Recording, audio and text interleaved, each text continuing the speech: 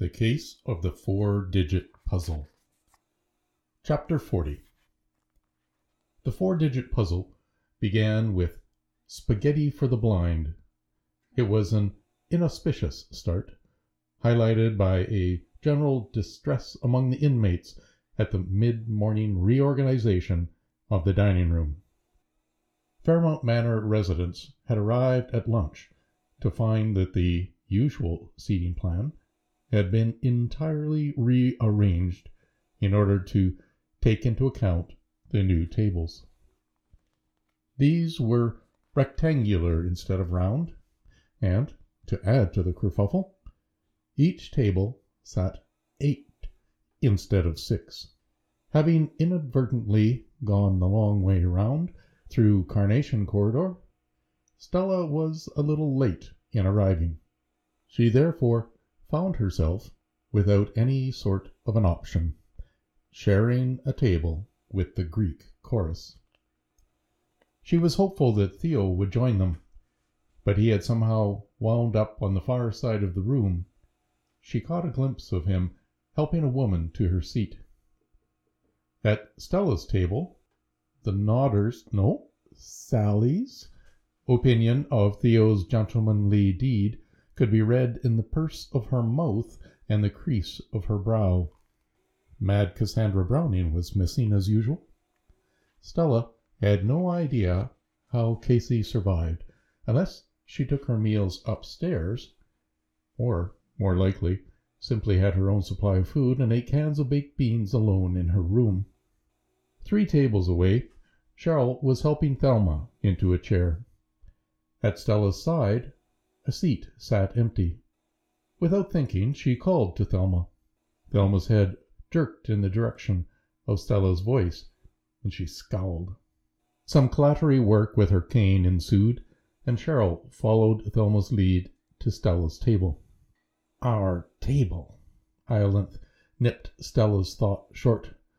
Lord knew how she did it. The whole room's a cock-up now, Lucille complained. These new tables are far worse than the old ones, too, if they're new, which I doubt. Look! She held up the tablecloth, which had changed since breakfast, from rather good-quality cotton linen to serviceable cotton polyester. Iolanthe inclined her head as she peered underneath. Painted metal, where the old ones were good solid oak, she observed, as the first tables were served their food. Stella corrected her. The old tables were mahogany, bought in the 1960s, I'll bet, when Fairmount opened. Not wonderful quality, but not veneer either. Rosewood, Thelma snapped. The old tables were rosewood with mahogany stain. Not top class, but worth at least $500 each on the antiques market. Refinished, you might get twice that at an auction on a greedy night. In the middle of the buzzing room, Stella and the Greek chorus were struck silent by this speech from the normally taciturn Thelma. The members of the Greek chorus exchanged glances. Stella made herself ready to defend Thelma, but her preparations were unnecessary. Oh, I'm right, Thelma stated flatly. Her cane clattered hollowly, metal on metal, against the table leg. Does anyone want to argue the question? Apparently nobody did. Stella felt unaccountably proud as Thelma folded her hands before her. Thelma added, I can't see what we're having to eat. Of course you can't see what we're having, Lucille pointed out. You're blind. Lucille, Stella interjected, but she felt Thelma's cane smack her across the shin. Speak for yourself, Lucille, Thelma said. She patted the placemat in front of her, then took the fork and knife, and finally she put her thin hands across the top of her glass of water. She raised it to her lips and took a trembling sip. Well, won't somebody answer a simple question? Is lunch anything I'll want to eat? We haven't had anything to write home about for months. Iolanthe turned to the table behind her and cast an eye on their plates. Children's food again. Peas and carrots, spaghetti, and that powdery white cheese they like to call parmesan. I call it talcum powder, Lucille said. Stella hid her smile. She imagined removing her slip-ons, between her bare feet right up on the table. One was entirely agile enough in imagination. Taking the cheese from the little bowls, they served it in and powdering it between her toes. The nodder nodded, her lips tucked between her teeth. For the first time, Stella observed the unhappy droop on the left side of her face, most noticeable at the outer corner of her eye. Of course, the surprise was not that the woman had had a stroke. Stella herself had a rough memory of being diagnosed with a couple of incidents not so long ago before coming to Fairmount Manor. The wonder was that Stella hadn't even thought about the reason why Sally never spoke, but only nodded. This was what came of giving people you didn't like nicknames like the Nodder, she thought. You made them into caricatures in your head, caricatures that only existed to impact negatively on your life. Real people, on the other hand, had problems that aroused our empathy. Stella remembered an old saying that fit the case. It was one of her long-time favorites, and from the ancients as well. In the interest of encouraging a positive theme, since dinner conversation tended to be complaint-centered, she repeated the ancient Greek writer's quote aloud. "Be kinder than necessary, because everyone you meet is fighting some kind of battle."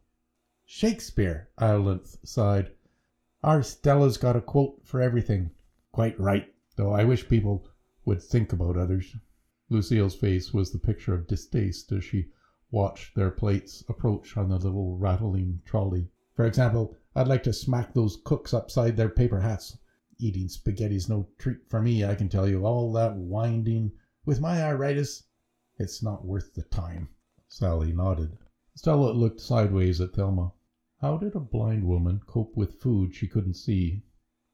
How could she find rolling peas and sliding spaghetti?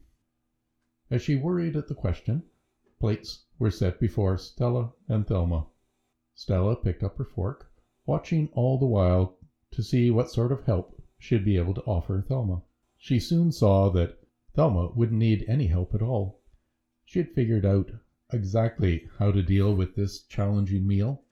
Hands folded one over another on the tabletop, Thelma wasn't going to eat a thing. Stella, who had never before sat at Thelma's table, wondered just how many meals the woman had missed. "No, let us be forthright and descriptive," Stella instructed herself. How many of these substandard meals had Thelma missed? With a pang, she was conscious for the first time of the delicate, fleshless bones of Thelma's wrist and the narrow shoulders under her red jacket. Iolanthe picked up a strand of spaghetti between thumb and finger. "I think I'll send mine back." "Why?" Lucille snapped. "You think they've got a tray of filet mignon back there in case we're picky eaters?" Quietly, Stella moved Thelma's plate closer to her right hand. But Thelma's mouth tightened, and she moved her hand away. Stella looked down at her own plate. Despite the pale, unhealthy look of the food, she was as hungry as a schoolboy. Sally mashed a few peas with her fork and pushed them around. Stella looked from Lucille to Iolanthe to Thelma. How to help this proud woman to eat? What a Gordian knot this was! A knot composed of strands of spaghetti. She wondered how Alexander the Great might handle this situation. Tradition had it that he had simply sliced the Gordian knot in half with his sword. This riddle was far more difficult. "Try that," she would like to say to Alexander the Great. "Try eating spaghetti when you're blind." Cheryl hurried over, obviously worried. "Spaghetti. I can't imagine how this happened. You'd think we'd have more sense. You must eat, Miss Hugh. Let me help you." "Not hungry," Thelma said. While Cheryl reasoned with Thelma regarding the importance of keeping a healthy body before everything else, Stella sighed. She was good with spaghetti, even at her age, but she could see that the Greek chorus would take any demonstration of skill for arrogance. Once Thelma had given up the struggle and moved off. Thelma said, "I am hungry, but I hate it when she helps me." Stella put powdered parmesan on Thelma's noodles and on her own. To lighten the mood at the table, she said, "I remember when eating was really difficult. I went to summer camp when I was a girl, and one night when we all arrived at a table, there were no knives or forks at all." "Ate with your fingers, did you?" Islanth asked. "Uncivilized young piglets," Lucille said. Sally nodded. "No." Stella felt her cheeks color at the memory. "No hands allowed. In fact, the rules were that we had to hold hands around the table, the way we did to say grace, like—" She felt a strange sort of fear come over her, along with a feeling of being at the center of a world of disapproving eyes. She looked from Islanth to Lucille, from Sally to Cheryl, past the 3 empty seats at the table and around the dining room. Her heart pounded. "Like this." She took hold of Thelma's bony hand on her left. She grasped Islanth's soft paw on her right. She knew that what she was about to do was unthinkable, but it ought to be unthinkable to serve spaghetti to the blind. Even now, Thelma was patting the table with her left hand as she felt about for her fork. She was hiding her distress, but Stella knew how Thelma would hate the messy work of getting noodles from her plate up to her mouth. They would go all over the table. The Greek chorus, "Bless their pointed hearts," would comment. Stella's anger rose. She would show the management of Fairmount Manor. Taking a deep breath, Stella dropped her face down to the level of her plate. She remembered exactly how to eat spaghetti without using your hands. 1. You had to make a monkey mouth with your lips sticking out. 2. Then you leaned over your plate and chewed the food into your mouth. As she remembered it, you made quite a bit of noise. And 3. The trick was to do it without getting food up your nose. Feeling full of the devil and about 10 years old, Stella put her face down into her plate and ate her spaghetti without using her hands. Chapter 41. An hour later, Stella shut the director's office door behind her. It seemed to her that she was growing further and further from learning the 4-digit key code for the front door. Her palms were still damp from her interview with Mrs. Perdita Warren. This interview, regarding what Stella already thought of as the spaghetti incident, had not been satisfactory, neither on her side nor, she believed, on the warden's. There had been what she could only call an excessive use of the interrogative "why." Stella had explained why. She pointed out the inequities of spaghetti in a care home. She had talked about the challenges for the blind and those afflicted by arthritis of winding spaghetti around the tines of a fork. She had demonstrated with a pencil she borrowed from the warden's desk.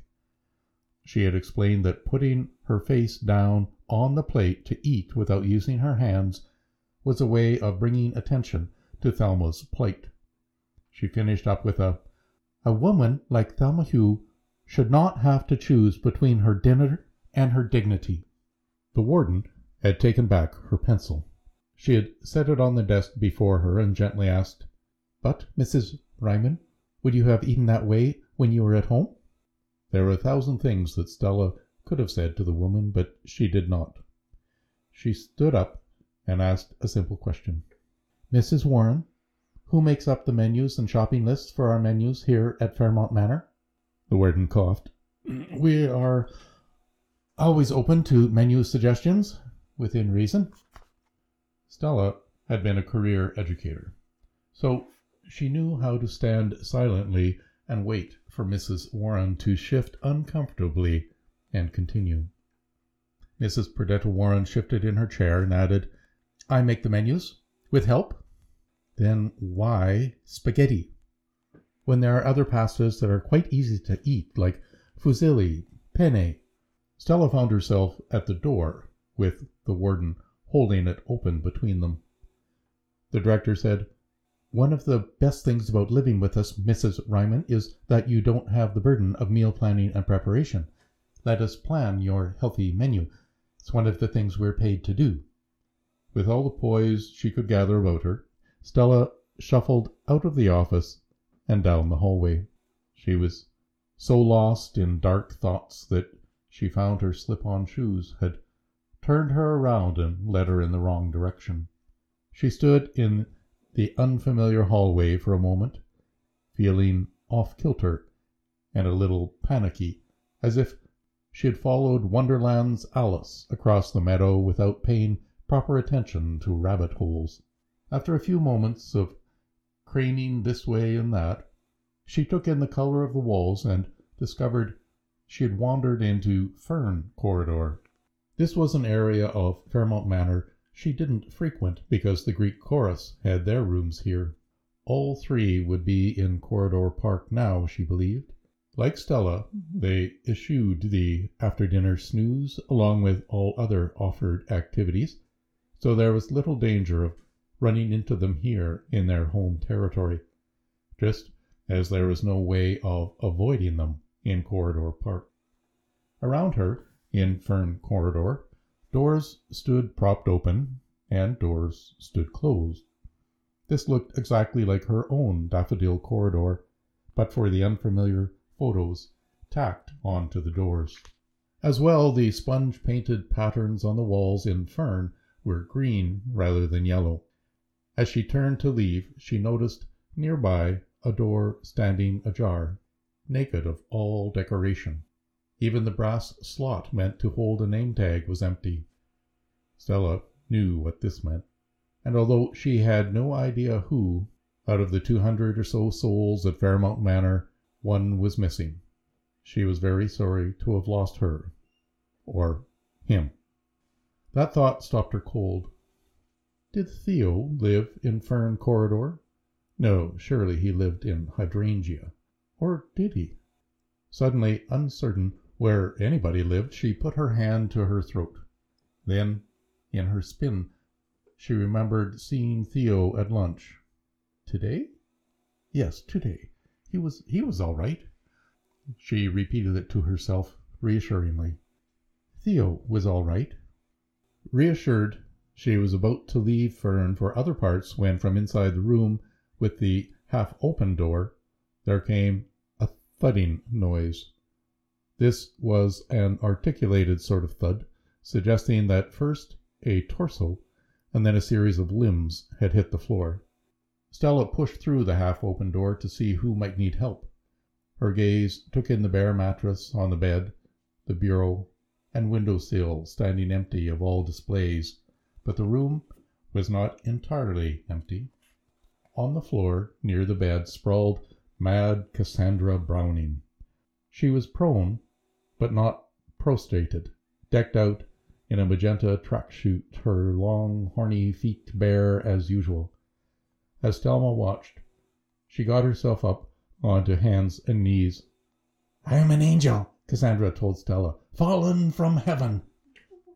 From between hanks of grey striped hair, Cassandra offered her a devilish smile. Stella hurried forward. "Are you all right? Shall I call somebody?" she asked. "Did you fall out of bed? Let me—" "Stop!" Mad Cassandra barked. Well, Stella thought. The woman was on all fours. Of course she would bark. "I am not in distress," Stella urged Cassandra to get up. "I'm trying to stand," Cassandra said. "On my head. It's many years since I last did it, but I'm sure the trick will come back to me." She bent her elbows and lowered her head so that her tangled mane lay on the floor. She appeared to be trying to raise her bony left knee onto her pointy left elbow. When Stella called her name, she paused and put her knee back down on the floor. She sat back on her narrow behind and gazed up at Stella. "Come on, try it with me." Stella shook her head. "Cassandra, don't be foolish. You're 88 years old. Why do you think you need to stand on your head?" "Why do men climb Everest?" Cassandra countered. "They don't. Not from Fairmount Manor," Stella replied. Stella herself had never stood on her head. Another missed opportunity that could never be regained, like becoming a radio disc jockey or marrying for money. Cassandra said, "I used to be able to stand on my head, and this is my exact same body that I did it with." She held one hand up and looked at the front and back and then set it back down on the floor. "The human body enjoys being upside down." Stella held onto the foot of Mad Cassandra's bed and lowered herself to the floor.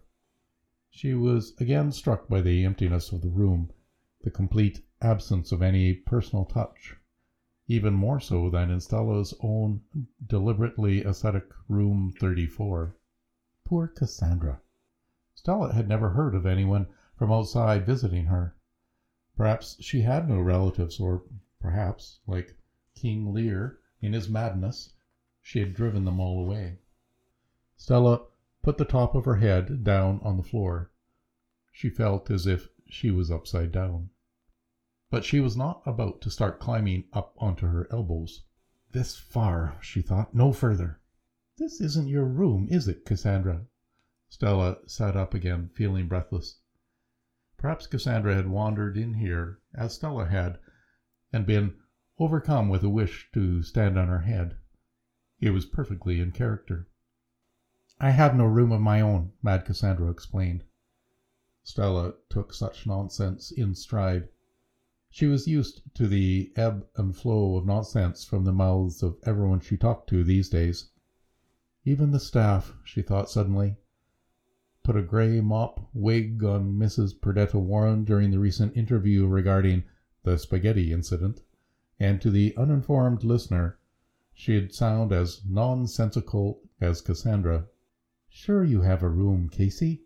We all do. I don't remember your corridor, though." On an afterthought, Stella asked, "Did you see me eating spaghetti without any hands at dinner today?" There now, Stella thought. She'll like that. We're both crazy together. But Cassandra must not have been listening, for she had wriggled herself halfway under the bed. "I've got a present for you," she grunted, and began to wiggle back out again. What kind of present would there be under a stripped-down bed in an empty room? Stella prayed to heaven there was nothing dead or insectile under there that she would be expected to touch. But Cassandra, like a long, skinny baby emerged breech, was working herself out. Her struggle was exacerbated because she held something in either hand. Stella stared. 2 shoes. She looked at Cassandra's feet. She had never seen her other than barefoot. Indeed, judging by the clean rubber soles and brand new laces, these shoes appeared never to have been worn. They were beautiful shoes. Fawn leather, with laces. "For you," Cassandra puffed. "From me." "Oh." Stella should have asked another question of some kind, but she didn't. She reached out and took the shoes from Cassandra. The leather was soft as a baby's caboose. With eager hands, Cassandra helped her out of her slip-ons and into the leather shoes. Stella's own hands were trembling, so Cassandra tied them up. "Voila!" Mad Cassandra said, sitting back with her hands flat on her narrow magenta-clad thighs. "Bob's your uncle."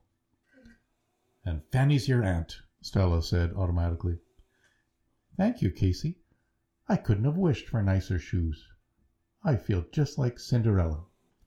Cassandra threw back her head and laughed. She said, "Shoes aren't magic, silly Stella girl, but they will take you where you want to go." "Outside. I want to go outside." Wishing harder than ever, Stella got to her feet. "Come on, Casey. Let's go visit Thelma in Corridor Park. We could use some new and original conversation." Cassandra appeared to weigh Stella's invitation. "Okay," she said at last. Stella walked 7 poised and silent steps in her new shoes along Fern Corridor. When she looked up to thank her again, Cassandra had vanished without a sound. Stella looked down at her new shoes. She remembered the first pair her mother had ever let her pick out for herself. She was 9. They had been red leather, with a strap held by a black button across each instep.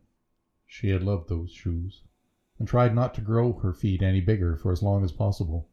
And now she loved these fawn ones almost as much. No, as much. But from where would Cassandra have procured them? Mad Cassandra was so unpredictable that she would never be allowed to go on one of the Saturday jaunts to the mall for walk and shop. There was only one place she could have found them. The shoes must be from the effects closet. These were a dead woman's shoes, and Stella loved them.